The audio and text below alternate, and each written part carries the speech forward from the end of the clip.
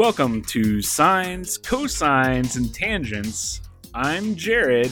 And I'm Sean. And just let that wave of awesome music roll right over you. Get into it. I was into it. You were making this like boppy sound and, well, not sound, but your face was going, that's what its face sounded like if it was making sound. That's how my face normally looks. Well, Sean, we're back after a week on break. Yes. Pre-vacation break? A precation? No. Predication? This sounds weird. We were vacating for a week. I don't know. I don't know either. There's no term for this. There's not. We just didn't record one last week. Which, I feel fresh. I feel good. Fresh. You feel so fresh that we don't have a topic this week. So fresh that we don't even have a main topic. We're going to try something a little experimental this week. Completely experimental because we've never done anything like it before. And we don't know if it's going to take, but we're going to do an all tangents episode. Wait, that's every episode? That's pretty much every episode. Okay. But we have lots of tangents this week. All right, so what are our tangents?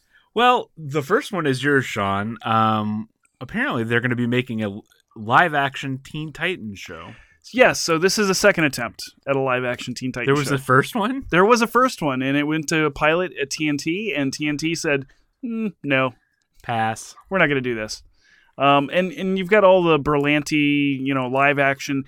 This is yet another sprawl of live-action superhero shows where they have no budget, but they're going to try and tell stories from the four-color page. You have the 4 Arrowverse shows. Right. You have Agents of S.H.I.E.L.D., you have Inhumans coming, we have Cloak and Dagger, Runaways, and the new, what is it, the new Warriors. New Warriors, yes, and Squirrel Girl, yes. And yeah, so, and then also Legion.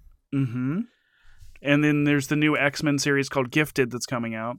So pretty soon, every network channel, every show will be about that you superheroes. watch will be superhero related. So why should I be upset about this? I don't know. You're going to be watching it'll be like Law and Order Gotham or something. And then, oh yeah, I forgot Gotham. That's another one. No, you really shouldn't have brought Gotham exactly. up. So how do you feel about a live action Teen Titans show? It's not going to be in the Arrowverse, right? No, it's going to be in... Oh, we forgot Black Lightning. That's also coming. Anyway. We could keep going on for 5 minutes. I was going to say, every show is you're going to watch The Wheel of Fortune, and The Flash is going to be up there. He's going to be spinning it. Yeah. Instead of Anna, it'll be, using the Speed Barry. Force. Yeah, exactly. Maybe they'll make Wally do that one, or Bart. The Evening News. No, Bart. Bart can do the Vanna job, because nobody likes Bart. It's kind of... I mean, we're in this geek golden age, supposedly, where all the things that I liked as a kid are all of a sudden popular, but... I think we're getting into a geek bubble. Do you think the bubble's bursting? I think it's going to burst at some point. Yeah, but we've got, the biggest grossing movies in the world are superhero movies. That's true. The not highest rated television shows on television are, on the not highest rated networks on television are all superhero shows. Non-cable network. On the cable networks. Oh, yeah. I mean, you've got FX and, now you've got Warner Brothers actually getting ready to launch their own DC digital channel, which... What? That's where this Teen Titans show was supposed to take place. Oh, so it's like their headliner for streaming? So it's like CBS with their all-digital network that they were trying to launch, and with the the Star Trek show that's going to be out, Discovery, that's never going to come out. Because it's never going to happen. And if it does, nobody should want to watch it. By the way, longtime Star Trek fan, I have no interest. No interest at all. After the movies, I want Star Trek to come back to TV, but nothing about the show sounds enticing. But that's how I felt about Enterprise. And I ended up liking Enterprise at the end. Yeah, exactly. And there were elements earlier on that I liked, but we're tangenting on our tangent, which is why we had this episode just be about tangents. This is extreme tangenting. Let's go back to Teen Titans. It takes a lot of skill to do this. Okay, what kind of? Or you think they're going to follow what they're sort of doing with the Runaways? Is it going to be like are they going to have the Teen Titans Tower a giant T?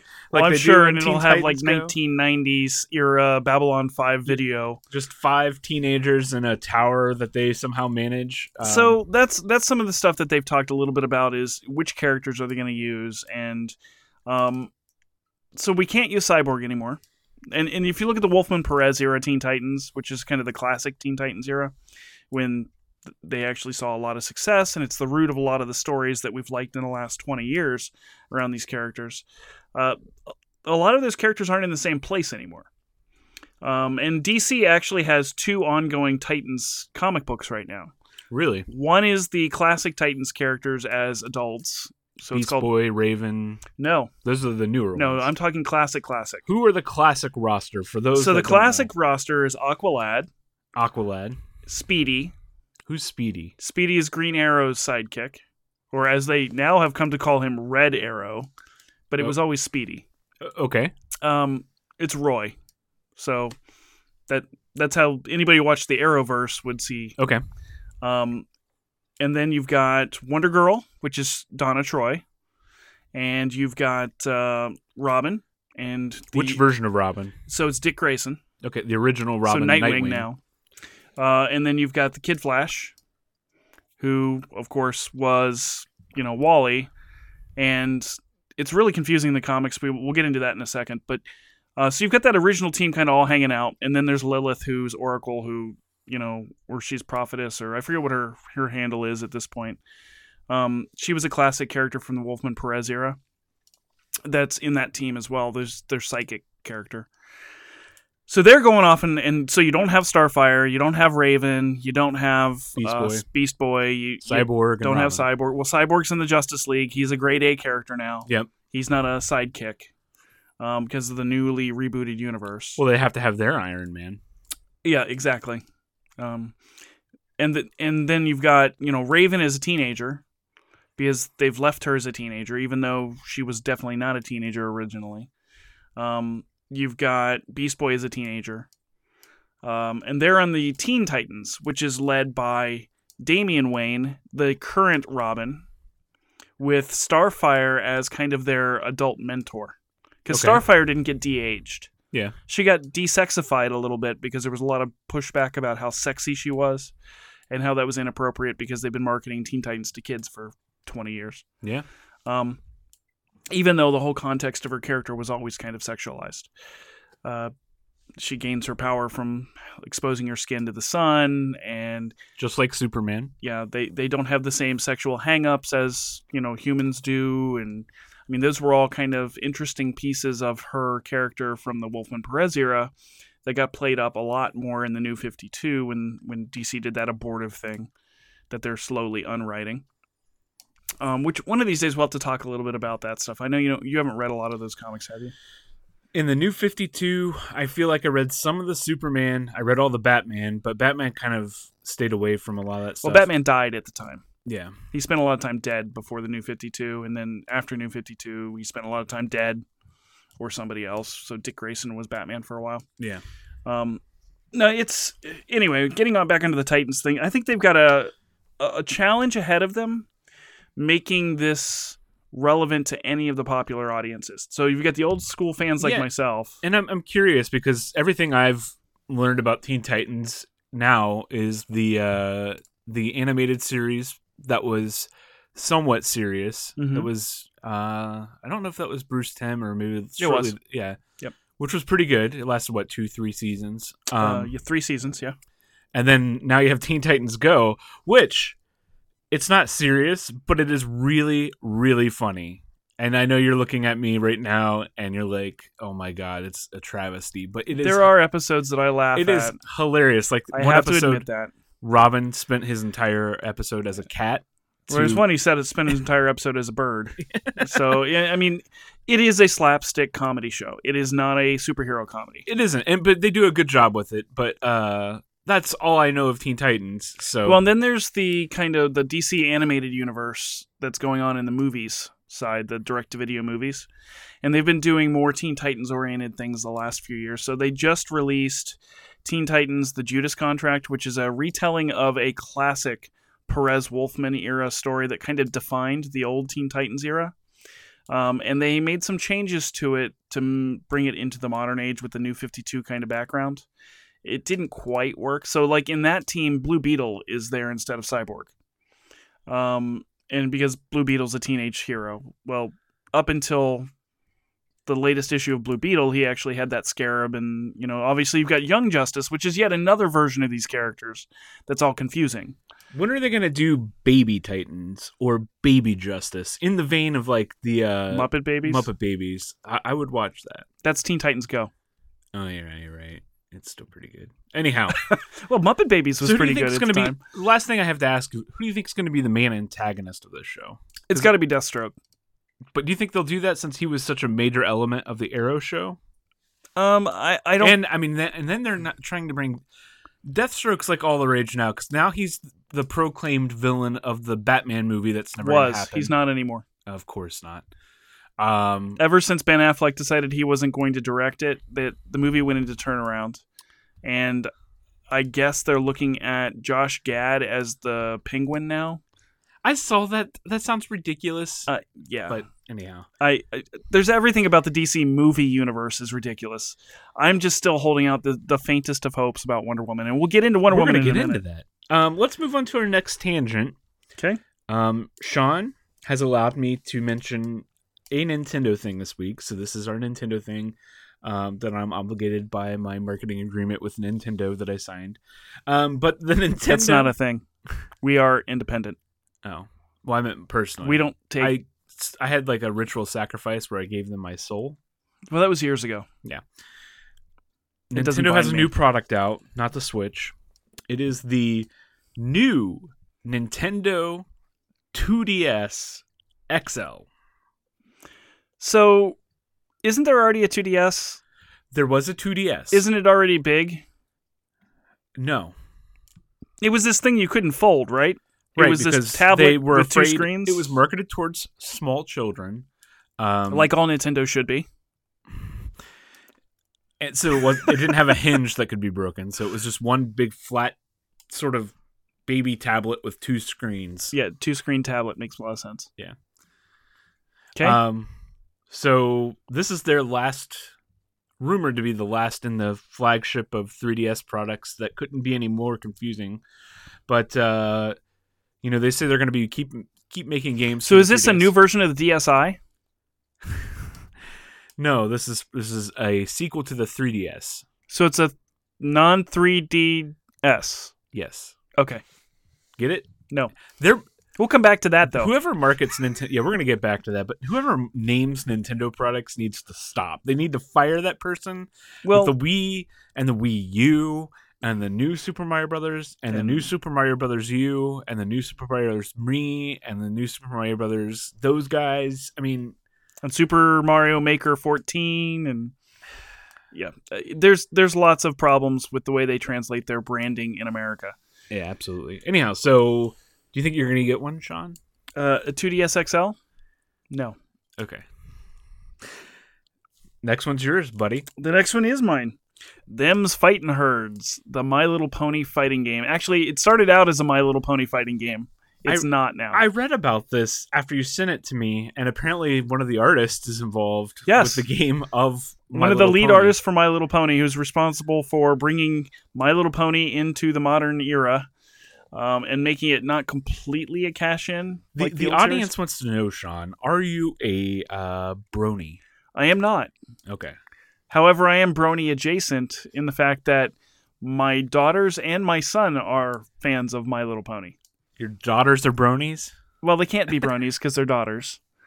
But Connor went through a phase where he was like that and Undertale and some other troll comic on the internet thing. I don't know what that was. But everybody out there's going, it's this. And I'm like, I don't care. Whatever. So, do you think this has a large audience? I think it'll have an amazingly large audience. Actually, it was Kickstarted. So, do you think we're going to see this at EVO next year? It can't be any worse than Street Fighter V. Street Fighter V or Ultra Street Fighter 2, the final challengers, were definitely making this the last one. Championship edition. Yes, Capcom does have the same Japanese marketing problem that Nintendo has. But in this case, so it started out as a My Little Pony fighting game originally, and there was a cease and desist from the copyright holders, which I believe are Hasbro, saying, hey, you can't use My Little Pony. This is cool and all, we like it, but we're not going to let you infringe on our intellectual property. It's a legal thing, it's not that we don't like it. And so one of the artists was like, hey, this is a cool idea, let me help you, and we'll make it not just My Little Ponies. Now it's like deer and cows and cats. But done very much in the style and in the vein. And it's a cel-shaded kind of look, so it's got the look of the TV show. And you are in a fighting game with it's a 2-on-2 fighting game, I believe. So in the vein of like a Marvel versus Capcom. I don't know. I would love to see something like this hit big and go to EVO. I think that would be hilarious. So are you just putting this on here because you want to see it move on? Hey, I'm going to use all my influence to make this a thing. Don't we have enough fighting games as it is? We don't have enough fighting games. We got another one that was just announced that I don't understand why they're doing it. Which one? Marvel vs. Capcom Infinite.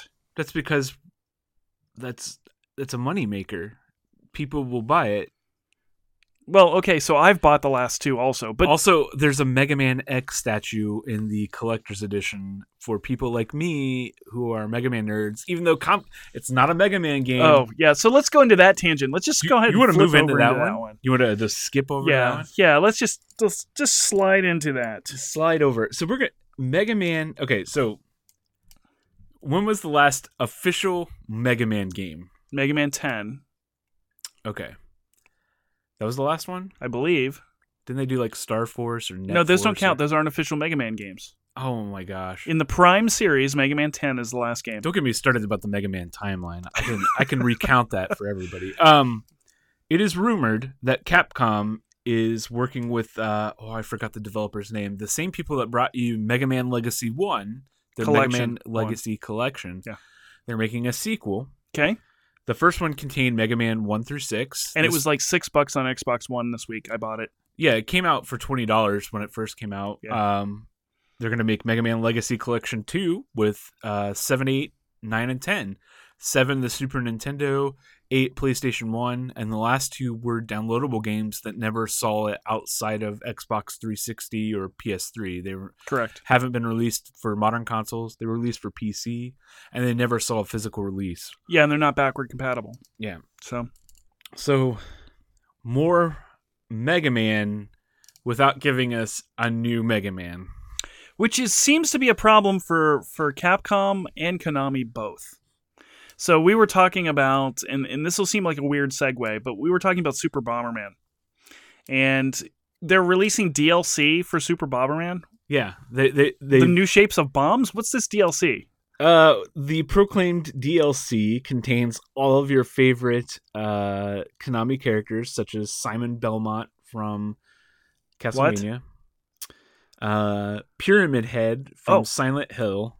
Because we want to see him explode in a grid. And I forget who the third one is. Do they get special bombs or something? I mean, are they monsters? How does this work? It's just a skin. For Bomberman. For Bomberman. So Bomberman can become a homicidal monster? Yeah. Well, he already is. Gradius. He's dropping. It's going to have Vic Viper as the third. And you're going to have the Vic Viper flying around and bombing bombs? I forgot Konami has Gradius. That really makes me want another Gradius game. Well, the age of those shooters are kind of faded. Yeah, pretty much. But I mean, the last great one was Ikaruga, but no, well, that was Treasure. Yeah, they made a Raiden 5 that came out for Xbox One. I didn't even know that. Pretty good. Okay, but so this is a trend we're seeing with a lot of especially the Japanese publishers. I don't see it as much with the American publishers. Well, you could argue with all of the HD remasters. Yeah, but no, this is different. This is them pimping their characters in games that they don't belong in.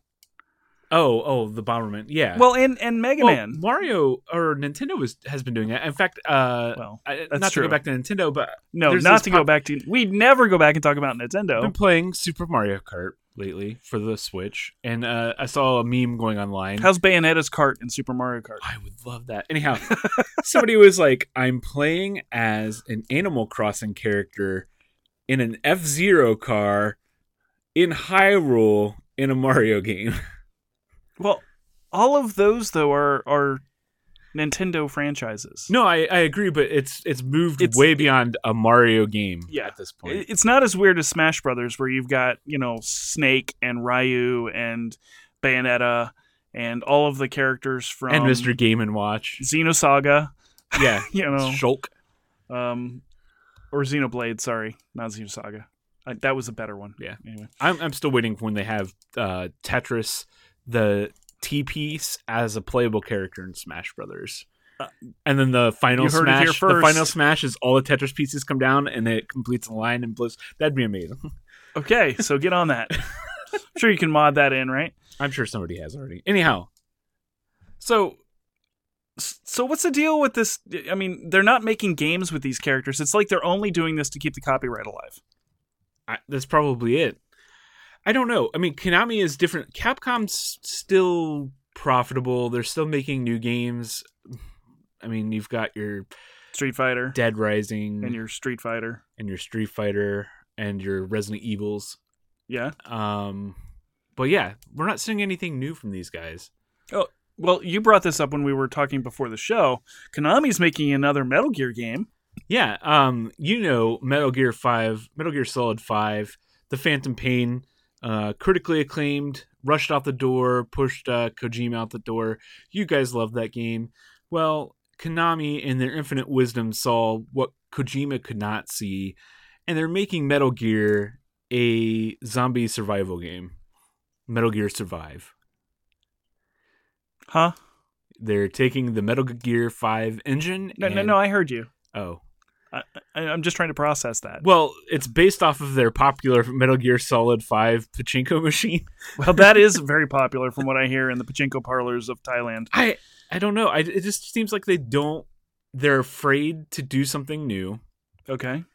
And they're still just trying to keep the brands alive. So maybe this brings up a bigger question. Is the Japanese game development scene dead? No. Is it much smaller than it has been? Or is it just Nintendo? No, you've got Platinum Games out there. You've got Platinum, you've got Atlas, NIS America is still making games. Yeah. But, I mean, my point is that the big publishers in the East who were always, kind of making an impact here in the West, you're down to 2 or 3 of them left. Yeah, and I think the thing about Japanese games is to compete in the $60 AAA market, they can't. So Nier competed pretty well. Nioh competed pretty well. Those both sell very well. Limited. Dark Souls from Software is doing a great job with those. Dark Souls is a good example. But it's not a traditionally Japanese game. Yeah. It's much more of an Easternization of a Western game style. Exactly. Yeah, it's just kind of interesting. I see these they're just kind of reusing these classic nostalgia elements to milk money out of people. And again, these are corporations. They want to make money off of us. I just wish they'd put a little bit more effort into it. Well, I mean, the collections they have released, at least the Mega Man Legacy collection, was a really solid release. It was even better than at least the 6 games they released was better than the Mega Man Anniversary. Right, and we've talked about this previously, where they left all of the artifacts in and the bugs, and they made sure that those were all still there. Well, and just the way that there was lag in the original or the anniversary releases on GameCube and PS2. They've made sure it feels like you've remembered it feeling back in the day.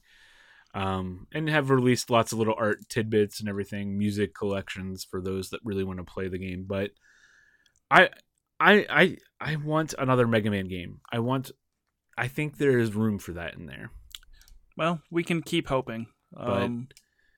It with may Legacy, have to be a different type of When we were game. just talking about this, Mega Man Legacy, it's going to have Mega Man 9 and 10, which came out less than 10 years ago. And barely less than 10 It's years considered ago. Legacy at this point. I think so. 10 years in video 9 games. and 10 were good. I thought, although I think That's a whole console generation. it is, yeah. I mean, that's And we're- PS3, We're already 3-4 years into the new gen now, which is hard to believe. it is really hard to believe. We may be in the last generation of the consoles, as based on what their plans are. I mean, with the PS Pro and the Scorpio and all of those things, and you know, it's funny that I bring up the Scorpio because we've got no information about it other than its tech specs, and we've talked about this before. Well, we have some information. What information do we actually have? It's going to have an FPS monitor on it. No, the dev kits have an FPS monitor on it. I saw this. We'll link to it in the show notes. Make sure you check it out. The dev model has a dedicated FPS monitor on the front. And because that's important. Well, when it was first published, it was a lot of the news outlets were pretty much saying this was coming for the consumer side. And then people were getting excited about it. And I was like, is this really where we are with games now, that we have to have? Oh, if it's 59 FPS, it is. I can't play it. You can't maintain a solid 60 FPS. Unplayable on my screen that has a 28-second input lag. And I'm just so tired of the technical. Can we just talk about the games first and then worry about the FPSs? You know, it's funny. For many, many, many years, we've had this argument about the PC Master Race and how they were all about technology. And I think things are kind of flipping. It's almost like the console guys and gals only care about the technology now.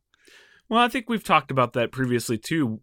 Between the Sony side of things, and the Microsoft side of things, Sony seems more focused about their content, exclusives, stuff like that. And Microsoft, being Microsoft, you know, all those wonderful products that you love from Microsoft Office, the Microsoft Zune, the Microsoft Windows Phone. Oh my gosh, all of you, everybody. Hey, the Microsoft Surface. Oh wait, the Surface was actually successful. Hey, they're making a Surface laptop finally. Yeah, because they've abandoned what made the Surface interesting to make another laptop to compete with Apple. What? Hey. Anyhow, that's a tangent. That's a tangent. Anyhow, so I don't know. I think the idea is to have consoles more modular because everybody talks about PCs. You can upgrade a video card to make them more modular so they can last longer.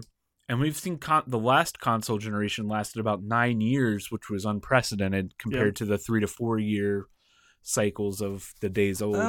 It was closer to, I mean, the PS2 era was closer to 7 years. No, it was really 5. I mean, if you think about it, when the consoles were coming out, it wasn't 7. 7 was it was relevant for 7 years, but it was 5 years before they announced the PS3. Yeah. I guess, yeah.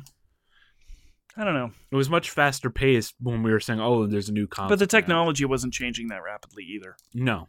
And now it's changing every 6 weeks. Yeah, exactly. I mean, especially video technology, and I mean, just speed of RAM, the fact that we moved into a flash-based environment in the world.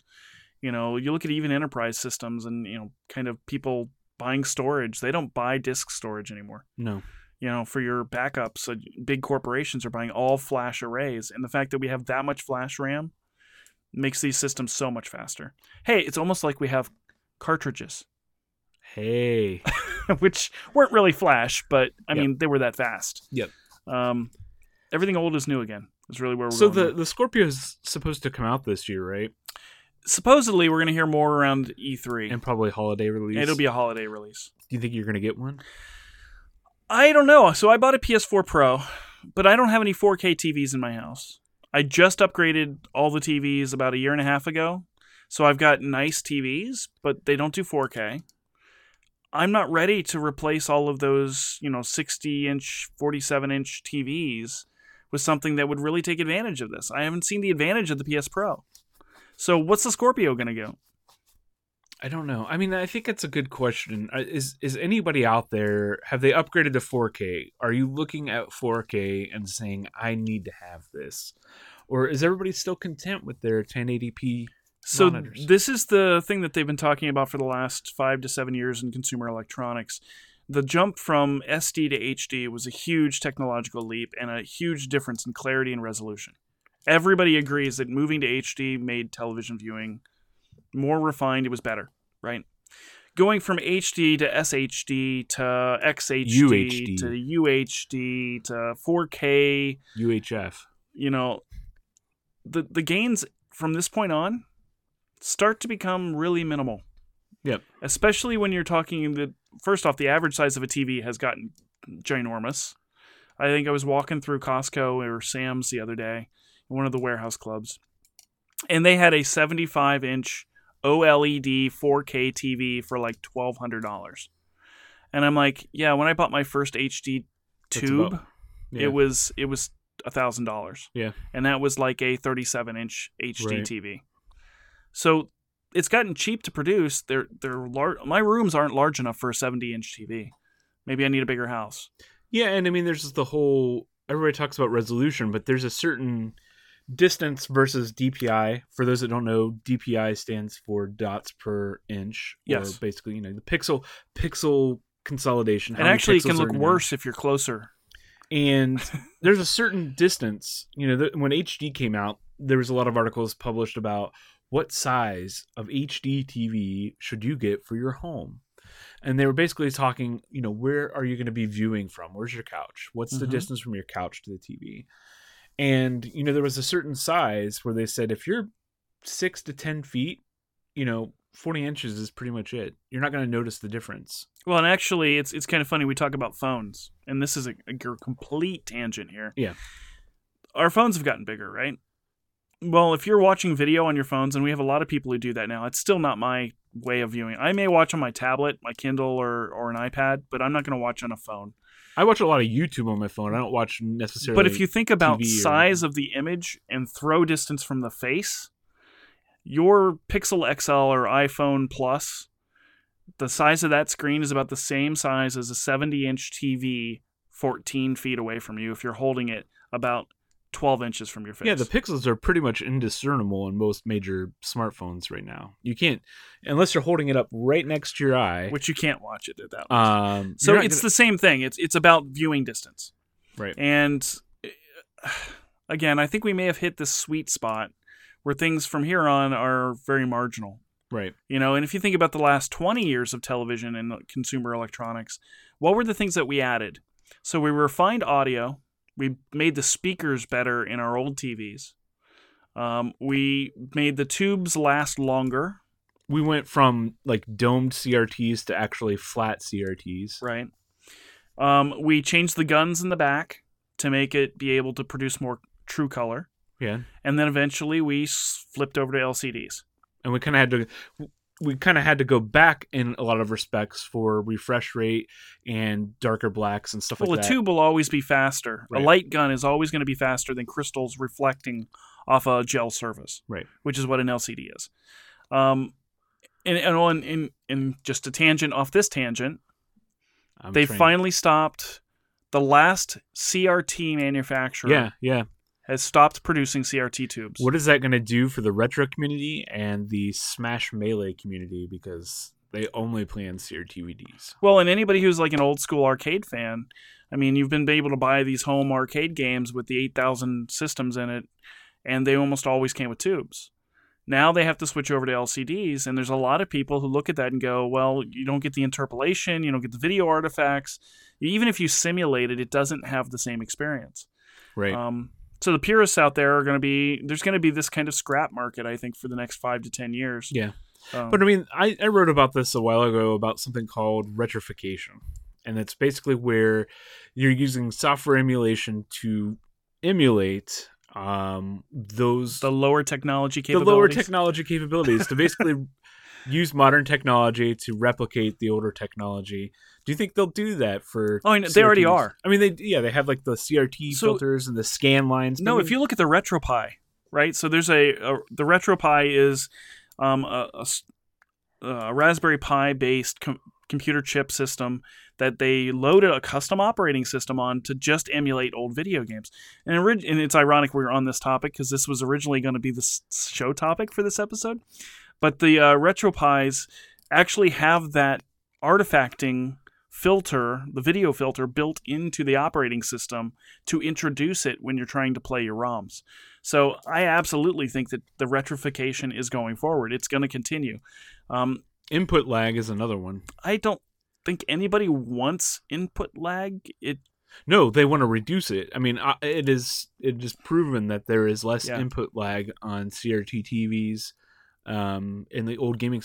I had not to go into emulation too much because we want to dedicate more time to that, but that was one of the biggest things. I was playing a game through an emulator, and I was playing a puzzle game, Tetris Attack, aka Planet Puzzle League, and there was input lag, and I tried everything. I was like, change my TV to game mode, tried rolling resolution, and there was always an input lag. I tried using a USB physical controller, always input lag, and that was basically just due to the emulator.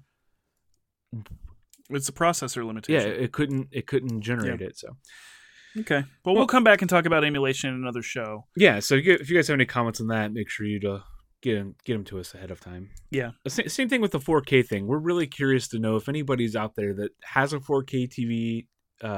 Is it just because monitor? You want to be able to throw your 4K TV on the table and say, "Look, mine's bigger"? Yeah, or I mean, I think monitors too, right? I mean, they're doing 4K. Oh, the IPS 4K IPS monitors. Does anybody out there have one? Tell me about it. What do you? And I know there's going to be a discernible difference between 1080p and 4K because they decided to go from a vertical resolution measurement to a horizontal resolution measurement because why? I don't know. But I mean, is it really worth marketing? No. Yeah. Well, it's easier to say 4K. Anyhow. Moving on to our other tangents, isn't there a Wonder Woman movie coming out? I don't know. You on the surface, you'd think there wasn't.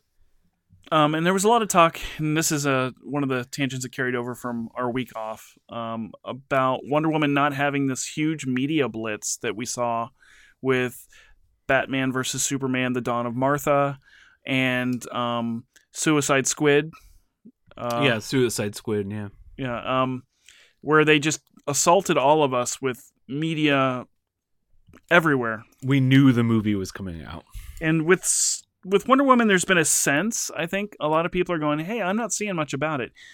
So there's an interesting article that I'll link to in the show notes about how we're actually probably wrong in feeling that way to some extent.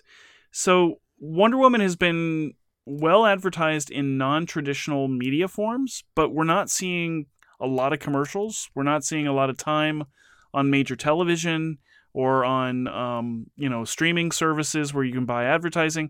They're doing a lot of tie-in promotion, and that's their way of saying, well, look, we actually are more committed to Wonder Woman than we were committed to the other two films because we're doing all these alternative things to attract alternative viewers.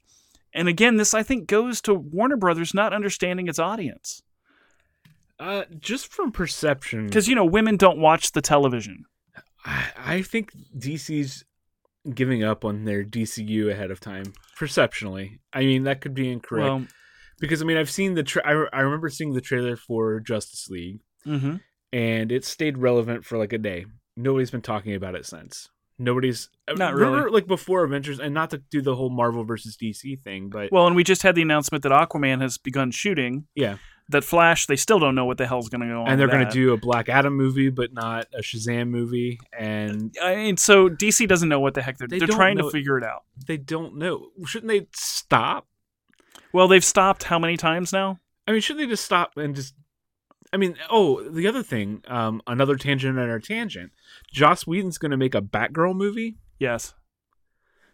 Well, Joss Whedon's got a lot of bad blood. Well, he was originally going to make a Batgirl movie a long time ago. Yeah. He'd been pushing for that after Buffy got big. And Warner Brothers at the time said, yeah, Batgirl's too kind of cliche.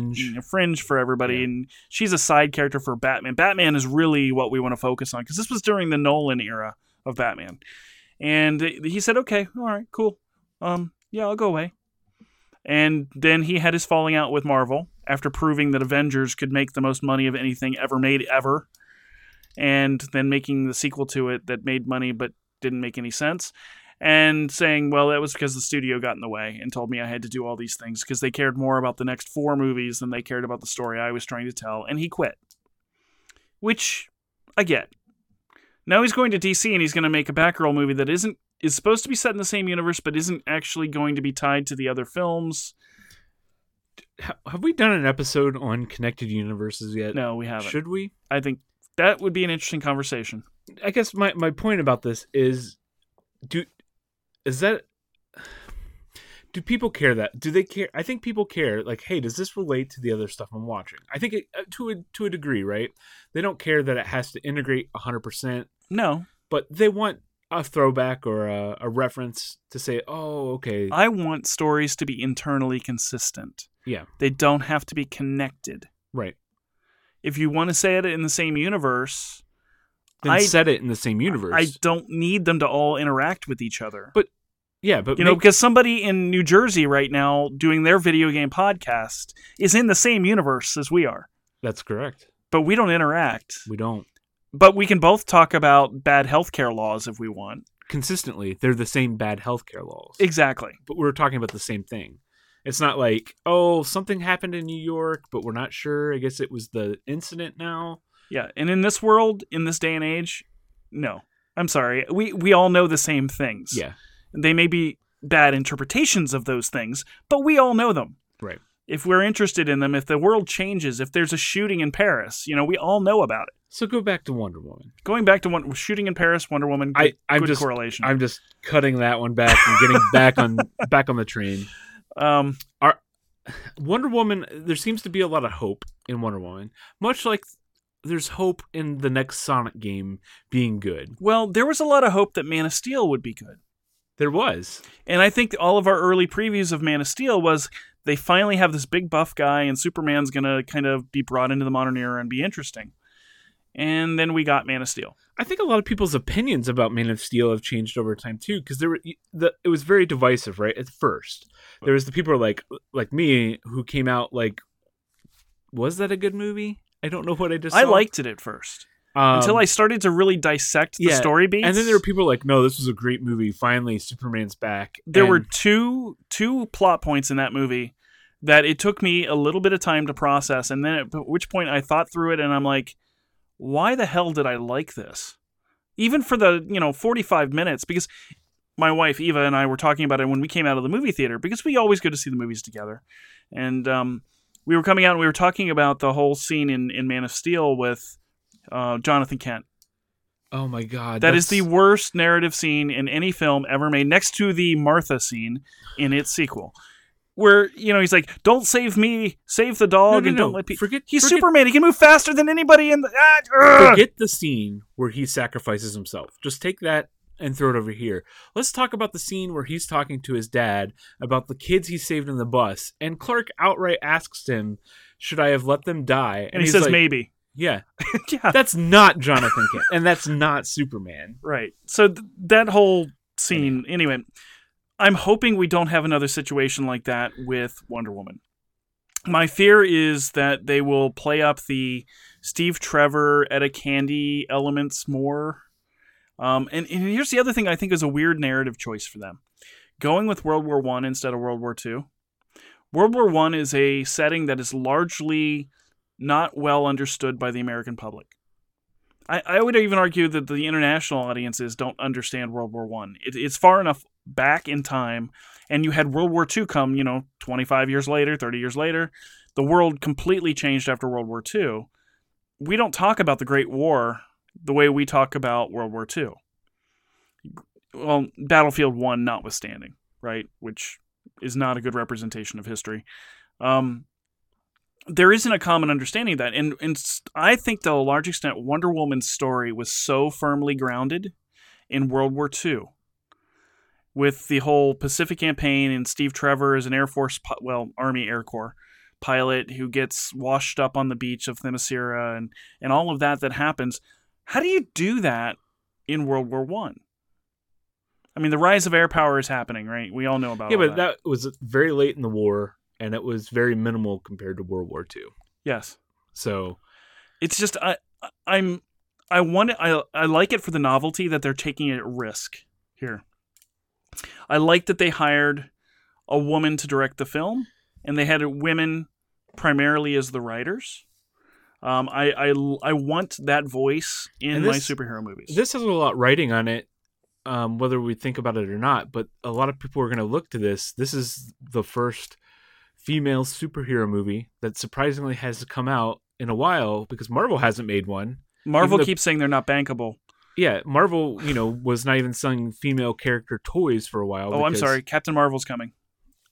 that aside, but people were asking for a Black Widow movie, and we're not going to get one. No. Instead, we got Ghost in the Shell. Oh my god. So anyhow, tangent there. Don't tangent too much, man. You might go tangent rogue. So there's going to be a lot riding on this to see if it's financially viable, right? But I don't know that you can use the DC universe as your template. I know, and these are characters you can't mess up. That's what sucks about this. And they have messed them up in 2 previous films. Yeah. And I would even argue the last Dark Knight film wasn't all that good either. But a lot of people love Dark Knight Batman. Rises. It was a different kind of story. It wasn't really a Batman tale. I think Nolan was bored and wanted to move on. Yeah, it was very Nolan. That's true. Very Nolan. But again, I'm... You're hopefully optimistic, but... I will be there June 2nd, probably first day showing, maybe the next day. Is it June 2nd when it comes out? It's June 2nd. I think we should both go, because I wasn't making plans to go, but I think we should both go and talk about it when it comes out. I think that's great. And give everybody... Yeah, I was really happy when I went to see Guardians yesterday at the cinema, and the cup that I got was a Wonder Woman cup, not a Guardians cup. Interesting. Now, the popcorn holder, the deluxe popcorn holder, was a Guardians one, so I didn't buy that. But I kept the cup, because I'm like, look, Wonder Woman, I can take it home, and my daughters are happy that there's actually... Because they were the ones who mentioned this to me first. They're like, yeah, when's Wonder Woman coming out? And I'm like, it's June 2nd. They're like, how do you know that? I'm like, well, there's Google. I've known about it for a while. And they're like, yeah, but we don't see anything on TV, and there's nothing, on the shows that they watch. And I'm like, okay. So that's why I put this on our list of tangents to talk about. You mentioned a movie. I did. Guardians of the... Farscape, the sequel. Oh, Farscape. Oh, I miss Farscape. Hey, it's a good thing we can stream that on TV now. No, actually you can't. Farscape is no longer streaming on any of the services. Hey, and if you wanted to buy it on Blu-ray, to get. they're $500 on Amazon to buy them. So if I wanted to watch Farscape, I'd have to do it through illegal means to get it. Or you can buy it on Google Play at $15 a season. Oh, okay, so it's on one of the stores. Yeah. Guardians of the Galaxy. Guardians of the Galaxy Volume 2. Volume 2. Volume 2. I guess we're going to give a review. Are we going to do spoilers? This is coming out right after it released. I don't know if we should give spoilers. I don't think we can talk about... there's not much to spoil in this film. I got yelled at for mentioning that there was a Farscape connection. All right, so let this be known. There's potential for spoilers for here. We'll do you guys a favor, and we'll throw a chapter mark after this. We can do that? I haven't done it yet, but we can do it. Oh, awesome. So if you want to skip... We should probably put times next to all of our topics, too. No, they'll just use chapters. They just skip. Oh, okay. They don't have to look at they don't have to scroll and be like, oh, but 305. I don't understand this technology you're talking about. So it's magic. Beep, beep, beep, Doctor beep, Strange? Beep, what? Beep, beep, beep, beep, beep. Spoiler warning. Spoiler warning. I need to work on getting one of those made. Yeah, it wouldn't be too hard to download. What did you think of Guardians of the Galaxy Volume 2? It was really fun. If I had to describe it in one word, it would be fun.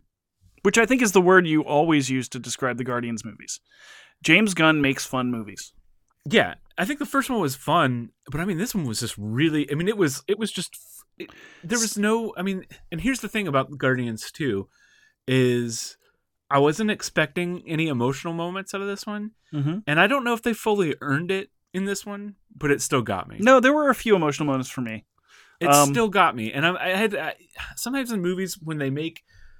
When they have like the cinematic score that swells with something sad, and I'm like, something happening, my body goes into this emotional reaction, and I have to think to myself, did they earn this? And do you think they earned it in the movie? I think they did. So the one criticism that I've kind of heard from people in just the 2 days, well, it's been out in Europe for a week and a half or 2 weeks now, is that, they kept beating people over the head with the theme of the movie, which is family. And I'm like, well, that was actually the theme of the first movie. Yeah. And it's the theme of this movie. And that's called consistent characterization. And now we're getting some background on some of the characters we didn't get information about.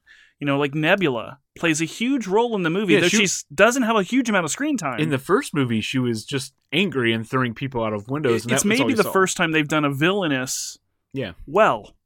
They've shown that she actually has a pathos behind why she wants to do what she's doing. And again, I'm trying to avoid spoilers, and Yeah. But I mean, they keep hitting over the head. And yes, this is a movie about daddy issues. The first movie was a movie about mommy and daddy issues.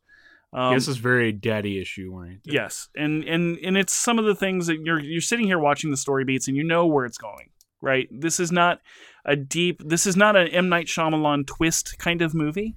You can see it telegraphed all the way through it. But if you just sit back and enjoy what's happening, it's fun.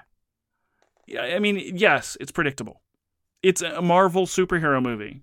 Yeah, and it's not any sort of deep emotional drama with complex characters. I mean, they're not super complex, but at the same time, they're well told and consistent, and all of them are dynamic. Yes. Now, here's where I think the biggest problem is going to come out after this movie. So there are some things that happen in the climax of the film that affect just about every planet in the Marvel Universe. Are they going to reference it? They will not reference it. I was going to say, are we going to see the tie-in on Agents of S.H.I.E.L.D. this week? No. They're not even going to... And this thing happens in all these planets, and you see this destruction happening because of this thing. And you see Earth. Specifically, you see... Missouri, and you actually get a glimpse. It's funny, I thought it was great that they brought back the actor who was playing Peter's grandfather. There's one scene with him in it at the end of this event. Basically, you see this car getting pushed, and in the driver's seat is his grandfather. I don't know if you caught that. Yeah. Okay. I was like, oh, that's pretty cool. I mean, these are all actors that James Gunn knows personally, that he's worked with in multiple movies. That's why he casts them in his films, and that was pretty awesome. But this is the Marvel problem. First off, they never know how to handle villains, and I think they did a fairly good job in here because I don't think Ego is really a villain. No, but I thought out of all the Marvel villains we've had, you understood him the most. There was something about him that was a lot better, than we've seen in other Marvel villains. And yeah, he still had that sort of a hint of one-dimensionality. I would say, but it wasn't as one-dimensional as smooth. So I think they gotta get out of jail free card with me on that one because he's a Celestial. Yeah, and in the Marvel context.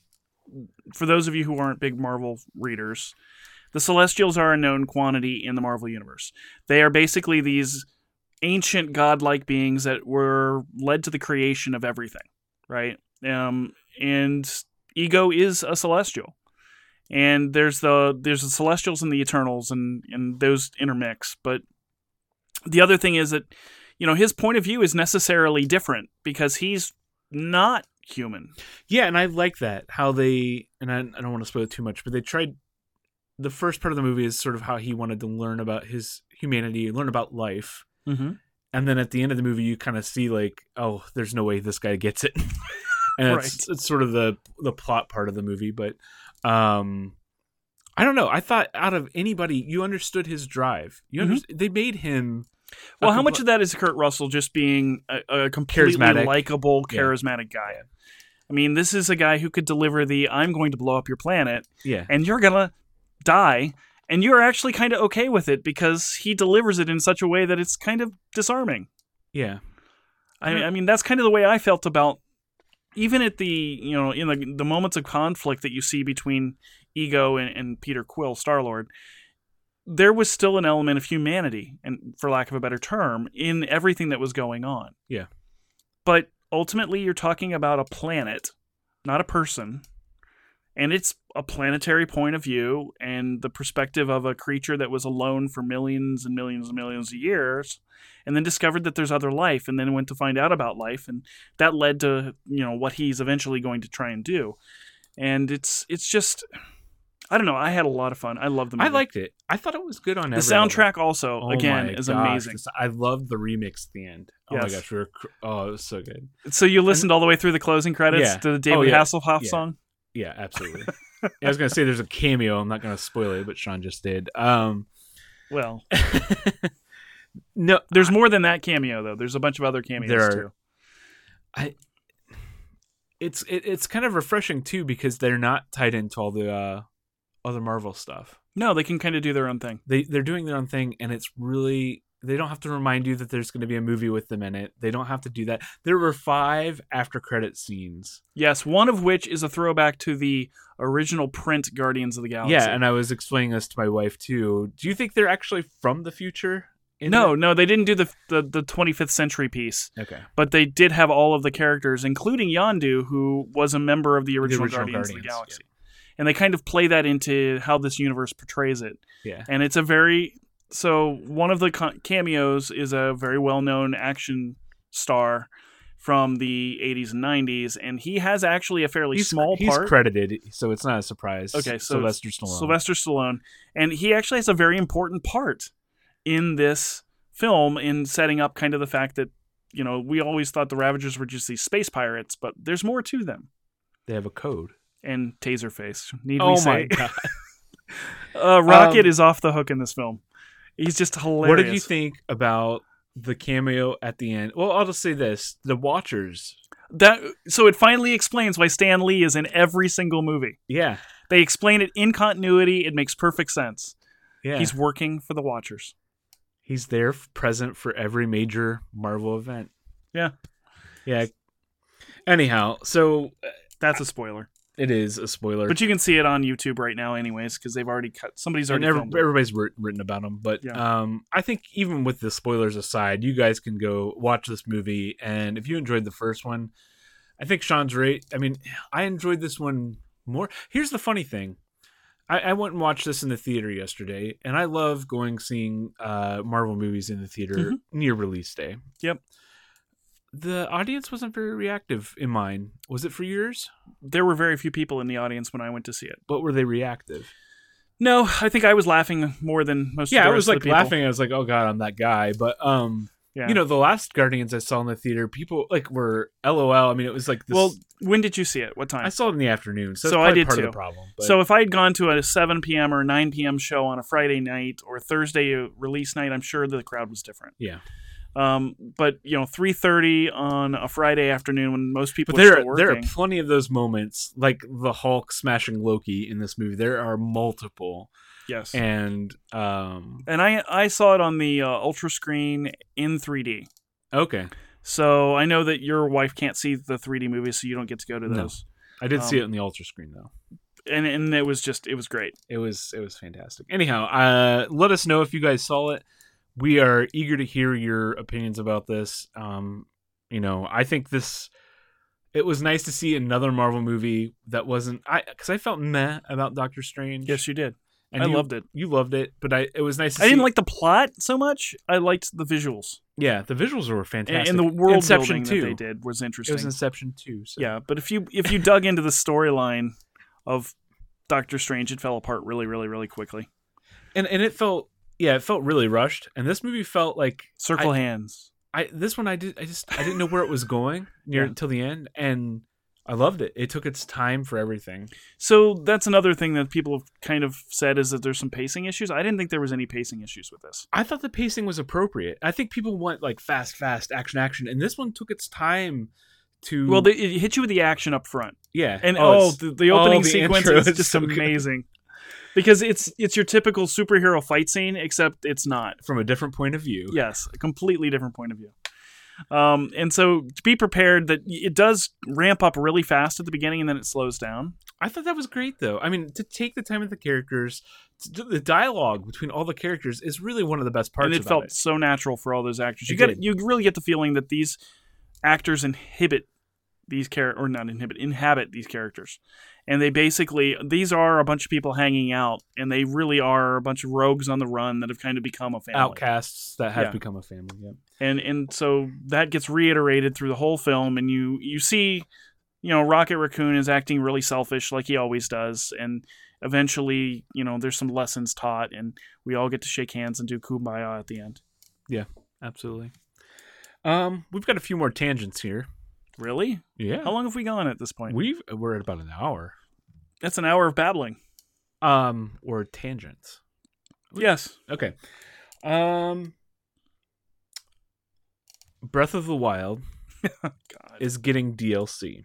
Yes. whether we like it or not. Well, let me explain. we've talked about this. No, but we know what the DLC is for the first part of it is. Right. And I'm going to explain it to you, Sean, and you tell me if this is worth $20. We are getting costumes for Link from Majora's Mask, Twilight Princess, Mm-hmm. I think that's it. We're also getting an indicator on our map that shows everywhere we've been. This is paid DLC, by the way. Shows everywhere we've spent. Do I really need to answer this? We get a in item that lets us teleport to anywhere in the map. So if we is this part of New Game Plus or is this in the beginning of the game? These are in the game. Once you download the DLC, you've got this. Now, and then we're getting a Cave of Trials, which is very much which they're naming it the Trial of the Sword, which is very much like they added to Twilight Princess HD, where you start off with nothing and you have to work your way through a series of rooms. And they've added this to most of the Zeldas in the past recent history. But basically, you start off against weak enemies and you have to make your way through like 45 rooms of progressively harder enemies to the end. Okay. And once you do so, the Master Sword is at 60 hit points all the time. Okay. Paid. How do you feel about this? Nintendo doesn't know how to do DLC. I would argue their DLC has been pretty on point until this one. Now, this is $4 for a new Mario Kart car, not that big a deal. New character, right? New tracks. But it's functional. It doesn't break the game. It sounds like at least two of the things that you told me are game breaking. Yeah, this is the argument that's going on right now. And I'll link to, if you guys are familiar with Game Explain, they had a discussion about this, and it got really heated because I can see both points of view. But from a DLC perspective. So, and I'm taking my supposed anti-Nintendo hat off here. Yeah. Talking just game value, design, the things that I focus on. With Nintendo's history, they've added the Mario Kart, which added new tracks, new cars, pretty self-explanatory. With Smash, they added Now, let me stop you. What? Is this $20 inclusive of all future DLC? Yes. Okay, so there's a difference there. Well, hold on. No, there's not. Because they're not letting you buy these separately. They're two packs. There's this one that's coming out summer and one coming out with winter. This is the summer one I just explained to you. Right. In winter, it is a story-based DLC. Okay. A new side story or something. We don't know. I think it seems to me these are backwards. Yeah, exactly. This is something that I would expect them to release with an update to Breath of the Wild or a New Game Plus like you mentioned. But this is the first half of the paid DLC. And for people like me that are pretty much done with the game, I'm not going to get to play with these features. I'm not going to go back and play with the new map mode or the teleport thing or the costumes. And, oh, cool, it powers up the Master Sword, but I've already pretty much beaten the game. Okay, nice. And the next thing is a separate DLC that doesn't actually take place in the timeline. Well, we don't know. From what we know, it's about playing as Zelda, right? That's the rumor, but we don't know. Okay. Again, these are additional features like the map thing and the teleport thing. Cool, add them in game. But this is something that people are going to pay for. The first push of people have already bought the game. The next push of people, they're not going to get these features from beginning of the game. They have to decide whether they buy to get a map feature or a teleport feature. Which, okay, the map feature is kind of cool. You can kind of mark out where I don't see paying for that. Exactly. I've seen that as an option in a menu. It should be an add-on. They should just say, "Hey, we added this." Part of the next patch is an enhancement. Exactly. So this is really breaking the track record for Nintendo, in my opinion. Okay. To argue your point that Nintendo doesn't know DLC, I say they don't understand it for this. And let's not forget, they announced DLC for this game before the game even came out. They're like, "Hey, we're doing DLC," which is not unusual in the market. It is not unusual, but it was unusual for Nintendo. It's like Injustice 2. We already know the first 3 heroes that they're going to add as DLC. We don't know know when. Darkseid is a pre-order bonus character. Yeah, I mean, so they're not breaking the rules there. But the functionality of the game, it's like adding functionality. It's just really, really odd. It's almost like they were like, hey, we're going to do DLC for the game because everybody else does DLC for games. And then they're like, shit, what are we going to do for our DLC? Let's recolor costumes, Link. And there's a game. There's not even new weapons or shields or anything. No, retextures of the same stuff. Yeah, and so then they're like, "Oh, I guess we'll make the Master Sword cool again." And I mean, I'm excited for the trial area. That it does seem like a DLC thing, like a challenge mode, so to speak. But the map thing, it's really... maybe those are just secondary. Maybe they should really lead with the challenge mode. They should, but it's Nintendo, and they really spent like 20 minutes speaking about map features before they're like, "Oh, it's a trial mode." So I've already pre-ordered DLC, but that's only because I'm a Nintendo geek. But I would be really hesitant for. I mean, the game is fine without these features. Yeah, I won't be buying it. If there's nothing there that would compel me to buy it. This first half seems what? And it's not optional. If you want the story, you've got to get these other things. It just seems really weird. Yeah. 2 more tangents. If you're still on board, Sean. No, we're good to go. Okay. To get back on our superhero thing. Yeah, because we can't have more superhero TV shows. Well, it's funny you say that because Inhumans is coming. Marvel, stop trying to make that a thing. Marvel's Inhumans. It was going to be a movie that was going to be released in 2019. They said, we're doing that Inhuman things on S.H.I.E.L.D. Yeah, but we're going to make another thing that because the Inhumans we showed on S.H.I.E.L.D. have no relationship to the Inhumans that we wanted to make a movie about. Well, our Inhumans are mostly like mutants. It's like the mutant genes being unlocked. Can't say mutant. Oh, wait, we can't say mutants. Fox owns mutants. But they're pretty fantastic. It's like a group of 4 people that are fantastic. Oh, can't say that either. Fox owns them too. But actually, I'm surprised Inhumans was not part of the Fox deal, to be quite honest. Like Silver Surfer's part of the Fox deal. That's so weird. Inhumans are a thing with the Fantastic Four. They're not a thing with the Avengers. They're not a thing with Captain America or Spider-Man. I mean, Spider-Man, of course, is Sony anyways. Let's get all those Marvel shows we mentioned earlier that are coming out for TV. This is debuting in theaters on IMAX, the first 2 episodes in September. Yeah. And then it's going to be a show on ABC. Just like the original Battlestar Galactica movie in 1980 with Glenn Larson. What? You didn't know that? No. So Battlestar Galactica, when it originally premiered on NBC, they did a theatrical release of the first 2 episodes in the movies. Oh, okay. It was the movie Battlestar Galactica, which rolled immediately into the television series. Oh, so it's like Clone Wars. Like Clone Wars, yeah. That's a more modern example. Yeah.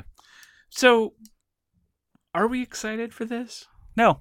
And I'm not sure. Are you? It's like they're living on the moon or something now? Well, they're not. Actually, they've said that they're not going to be on the moon.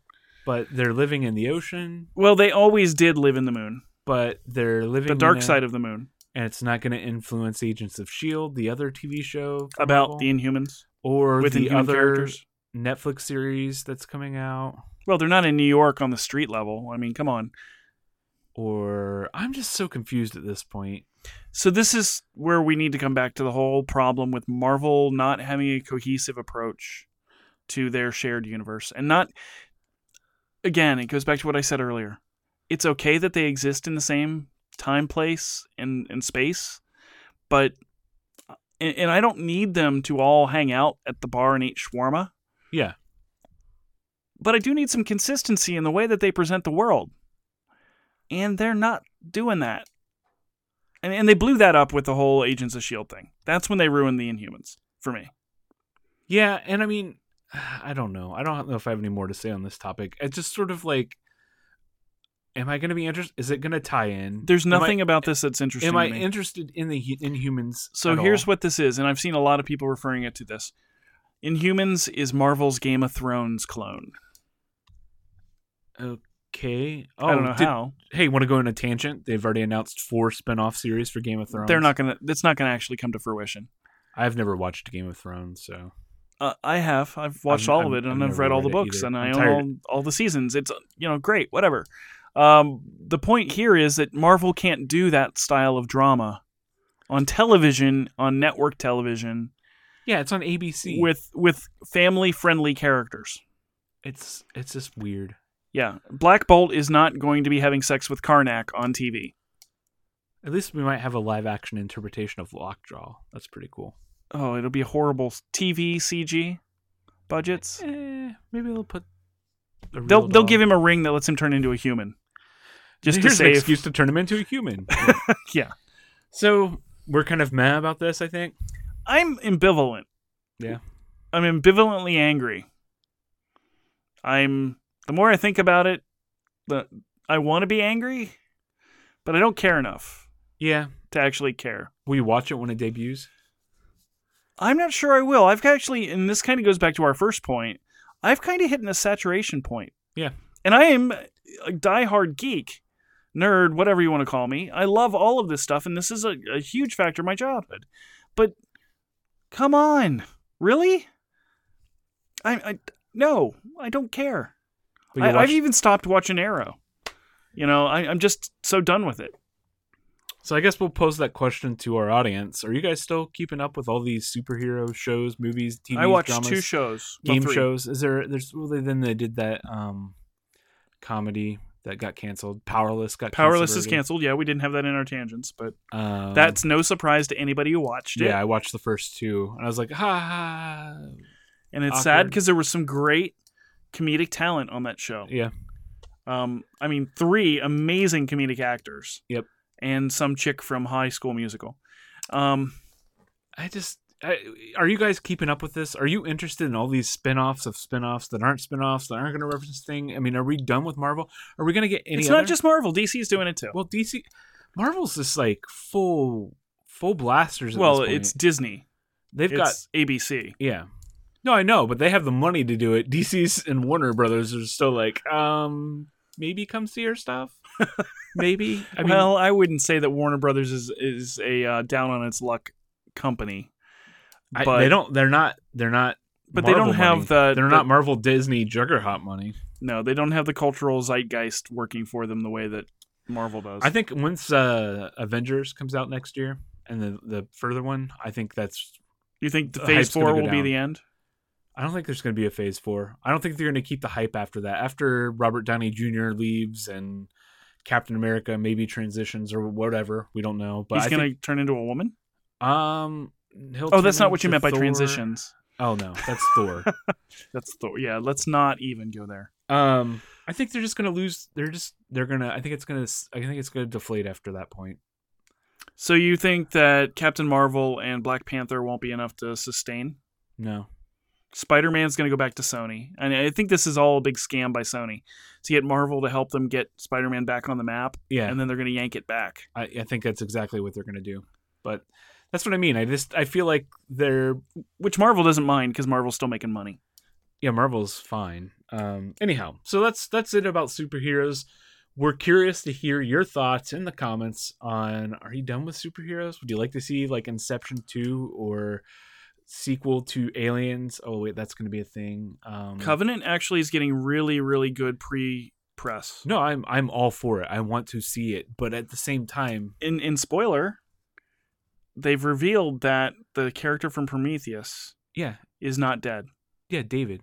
Not David. Or no, Shaw. Elizabeth Shaw. Yeah, no, I watched the prequels. Because I'm a nerd too, Sean. I watched the stuff. No, but I'm saying that there was a lot of supposition that because they find her dog tags that she's dead, they've actually come out and said, actually, she's in the film. Or there's to hints some of degree. Yeah, maybe not the actress, Nomi Rapace or whatever her name is, Rapace. I don't know how to pronounce it. She's But foreign. I mean, I'm not foreign. What's new? We're in an era of rehashing everything. And we are going to... I think you're right that there's a bubble. I don't know when it's going to pop. But if I'm getting fatigued... And the great stories that happen and this is the old man Sean talking. Old man science. Yes. The great stories that happened when I was a kid, when nobody paid attention to any of this stuff, is what they've been generating all this money off of the last 20 years. None of those great stories are being told to my kids. There are no great stories for their generation. There's just the stories that I grew up with. So we're going to have a collapse, and there's going to be this dearth of information, and maybe it'll wash over all of these medias like a breath of fresh air. Maybe it'll be an opportunity for everything to regenerate and go dormant for a while and then come back with some new stories and some new ideas. Because there's still great storytellers generating new ideas, even with these same characters in the comic books today. Maybe not the same characters. In other words, they may have there's creators telling good stories in comics. They aren't necessarily working at Marvel or DC because they're trapped into the movie pipeline. And I would encourage people to kind of get out there and look at some of the stuff that's maybe not mainstream stuff. Yeah, indie comics are really good. I mean, there's a lot of good stuff out there. And not everything needs to be a spandex story. Yeah. Right. And so even DC has an imprint that we've never really talked about the comics too much, but called, oh God, my brain just went completely blank. It's Young something. And it's an imprint with Cave Carson has a cybernetic eye, Shade the Changing Girl. Yeah. It's these younger creators who've been given kind of reign over this 5 or 6 books, Doom Patrol, kind of these alternative press inside of DC Comics. And they're allowed to just tell their own stories within the continuity, and they can do experimental things. And those are the types of comics people should be looking at. They may be a little too weird for everybody. They're not mainstream. They're not the spandex superheroes. But maybe we need a break. Read Saga. Oh, I love Saga. Which is ostensibly a science fiction story, but not. But it's again, it goes back to sort of family and relationships and all that stuff. Yeah. I mean, the days of the kind of cool independent comics like Blankets and some of those other, the Not Image or, Image kind of like, or Dynamite or some of these other publishers are putting out. Seek them out. And today, as we're recording this, is Free Comic Book Day, right? Which is an annual event. It is. The first weekend of May. If you didn't get your Free Comic Book Day comics or you're not a comic book reader, this is something where you can introduce people to some new stuff because all of the publishers put some stories forth. And they're not full comic books. I mean, they're not going to take them out of their normal comic book line. A lot of them tend to be introductory. And they're a way to introduce people to some new stuff. And this is a great day to go into a comic book store and just have a conversation with the owner. And yes, not all of them are a comic book guy from The Simpsons. Yeah, actually, I mean, if you tell them what kind of stories you like or movies or something, they can probably find a comic or something that you will enjoy. Or trades. I mean, we've moved into a more trade-oriented kind of approach to storytelling, which is fine because it's small chunks that you can actually read in. Go in and talk to these proprietors. I mean, they know their businesses. And 9 times out of 10, you go in and you say you want the Marvel or the DC thing, they're happy to push you that way. But if you go in and say, I'm looking for something a little bit different, these are experts in their trade. Talk to them about the stories that interest them. And I'll bet you 9 times out of 10, if they've been in the comic retail business for any period of time, they're just as fatigued as we are. Yeah, and there's, even if you want to go to do the superhero thing, like Sean said, there's plenty of great stories out there that you're not going to see them making films of anytime soon, like Red Sun or something like that. No, Red Sun, they're actually going to make an animated version of. I'll stop. DC. Okay. DC animated universe. Well, that should actually be good. Anyhow, let's get on to one weird tangent, and then we'll move into our one dumb thing, and then final thoughts maybe. I just saw this pop up later. Those of us who have streaming devices, our Rokus, our Xboxes, our PlayStations, our Apple TVs, Amazon Prime Video is finally coming to the Apple TV. And I primarily watch all of my streaming on an Apple TV. Some of you guys might use something else, but I always forget consoles. I have Amazon Prime Video. It's something I get as part of my Amazon Prime subscription. It's rumored to come this summer. And it's another streaming service that we'll be able to finally watch on our Apple TV. So is this market pressures forcing Apple to actually let a competitor's service onto their platform? I think it's no longer a big deal anymore since the Apple TV has an app store like everything else. Apps. Before, who made it onto the Apple TV was a little more selection based. But shouldn't they be driven by market forces instead of Apple wanting to control their right? And I don't think that competition's there anymore with streaming, right? Well, I don't buy anything on iTunes. I never. Well, I used to, but I don't. I do, but that's me. But I'm just saying, there's choice, right? And the reason I don't is not because I don't like iTunes as a service. It's because if I buy something on Amazon or if I buy something on Vudu, you can do it on anything. I agree. No, yeah. I've had that internal debate as well, and I've bought stuff on Amazon. I've bought stuff on my Xbox 360. I've bought it everywhere. But I don't think that pressure there is as a competitor for video, because you could buy things through iTunes and you could buy things through Amazon. Mm-hmm. But Amazon Prime Video is their streaming service, right? Right.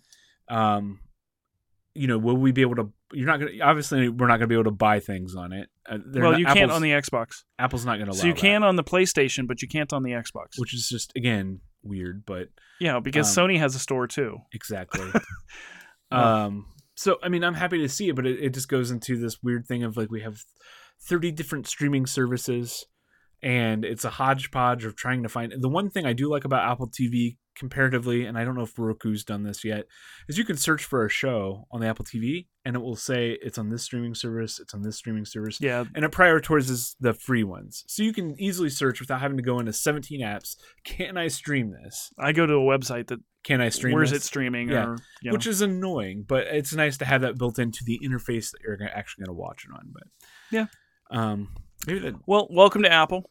It's nice to have them kind of being more consumer friendly. Yeah. Anyhow, this week's one dumb thing is something that we already mentioned previously. Sean, do you want to tell us what? Do you want me? It's my thing. But no. So this is actually, and this is, I want this for the record. I did not come up with this one dumb thing. I didn't even recommend it. I did, however, write the language in the show notes with some help from Jared at the end there. So I'll let Jared read the one dumb thing. Okay, so this week's one dumb thing is the especially new Nintendo 2DS XL Super Mega non-3D version, now with thumbsticks and knuckles. Okay, we don't have to say anymore. We already talked about this. What? Don't so worry. The DSi XXL Deluxe. Don't worry, they're going to come out with another version of the Switch eventually. It's going to be the mobile new Switch Mobile, Deluxe Mobile XL 1080p XL 4K Switch Super Boy. Watch Scorpio PS4 Switch Pro Boy. Switch Pro Switch Play Switch Boy HD Deluxe. Color. Do we have any final thoughts, Sean? No. We went all over the yeah. And if you guys like this, let us know. Yeah, this format is something we wanted to experiment with. We wanted to try it. We will definitely have a main topic next week that we want to talk about. Well, and just to let you all know, we are taking your feedback seriously. For those of us who were having the conversation on Facebook about we should play a game and then talk about the game, you even made some suggestions. We talked about survival games. And so before we began recording this, I formally verified that Jared had actually purchased and downloaded the game that he's going to play and I'm going to play, and then we're going to talk about. Yep. Which hopefully we'll be able to do either next week or in the episode following that, depending on how much time we both have to play. And I'm trying to carve out more time for some games, and they may be new games, they may be games that came out months ago, but we're going to talk about some more games that aren't Breath of the Wild. And we're also trying to figure out how best to kind of launch the backlog feature that we've talked about a few times, which may either be through a Switch stream or a Facebook live stream or something YouTube or something where we play a game and just have a conversation while we're playing it. We've been thinking we don't want to do the traditional Let's Play approach where you take a bunch of footage and you talk over it and you edit it down to just the cool parts. Maybe it's just that first hour of how is this game. We said we're not going to do that? I don't know if we're going to do that yet. I mean, do you want to do the work for that? Do you have the time for that? I could make time if people watch it. I guess let us know. Would you guys watch if we just did a Twitch stream on a regular basis where we played any game for 2 hours? Or we even maybe put it up to vote for the community. Yeah, you guys vote on what game you'd like to see us play. I mean, between our console games and our PC games, we've probably got 1,000 titles we could just... And they wouldn't include Breath of the Wild. And we could do new... Yeah, we won't do Breath of the Wild. I'm actually kind of... I want to finish it and get it done at this point, surprisingly. I just want to move on to the next thing. That's okay. That's good. And ARMS is coming out for the Switch, so I will be able to convince Sean that ARMS is going to be a great game. Yes, and I have to make a point that Puyo Puyo Tetris, actually, we played last week. It's a lot of fun, but it's not enough to get me to buy a Switch. It's a puzzle game. And because then we rolled into Mario Kart 8, which is always fun. Yeah. But I already own it. Yep. So, not for the Switch. No. And there's another indie game I want to talk about next week, too, that will make the notes. But final thoughts, I guess, we're going to listen to you for our final thoughts. What are your thoughts on this show, the format? What do you want us to see us talk about? Are we doing a good enough job promoting it? Are you telling your friends about it? Is this a show you're going out and saying, you've got to listen to these two idiots talk for an hour and 30 minutes? I like to think that Sean brings enough historical reference with comic books and everything, and I just provide the... History? Yeah. You're calling me old again. Well, I didn't say it in so many words. No, actually, you did earlier. Old man signs. But that's my new trademark. Amongst our friend group, that's my nickname, believe it or not. So we're going to leave it to you. We expect comments. In fact, if we don't have one comment on our Facebook, Twitter, or website, we have a website. If we don't see anything on that, we're not giving you another episode. No. Even worse, we're going to give you 2. We're going to give you 2 episodes. In fact, Jared's just going to play Breath of the Wild. And you're no. We don't want to scare you off if we haven't already. So everybody, thank you for listening. Make sure to follow us at Foursquare7Pongs on Twitter, Facebook, and our website, Foursquare7Pongs.com. We appreciate your listening, and we'll see you next time. Phenomena.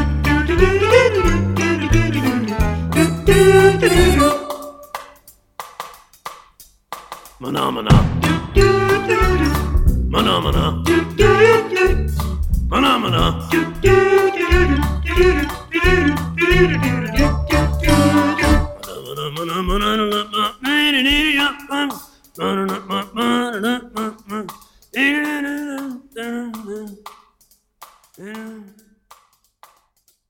Phenomena.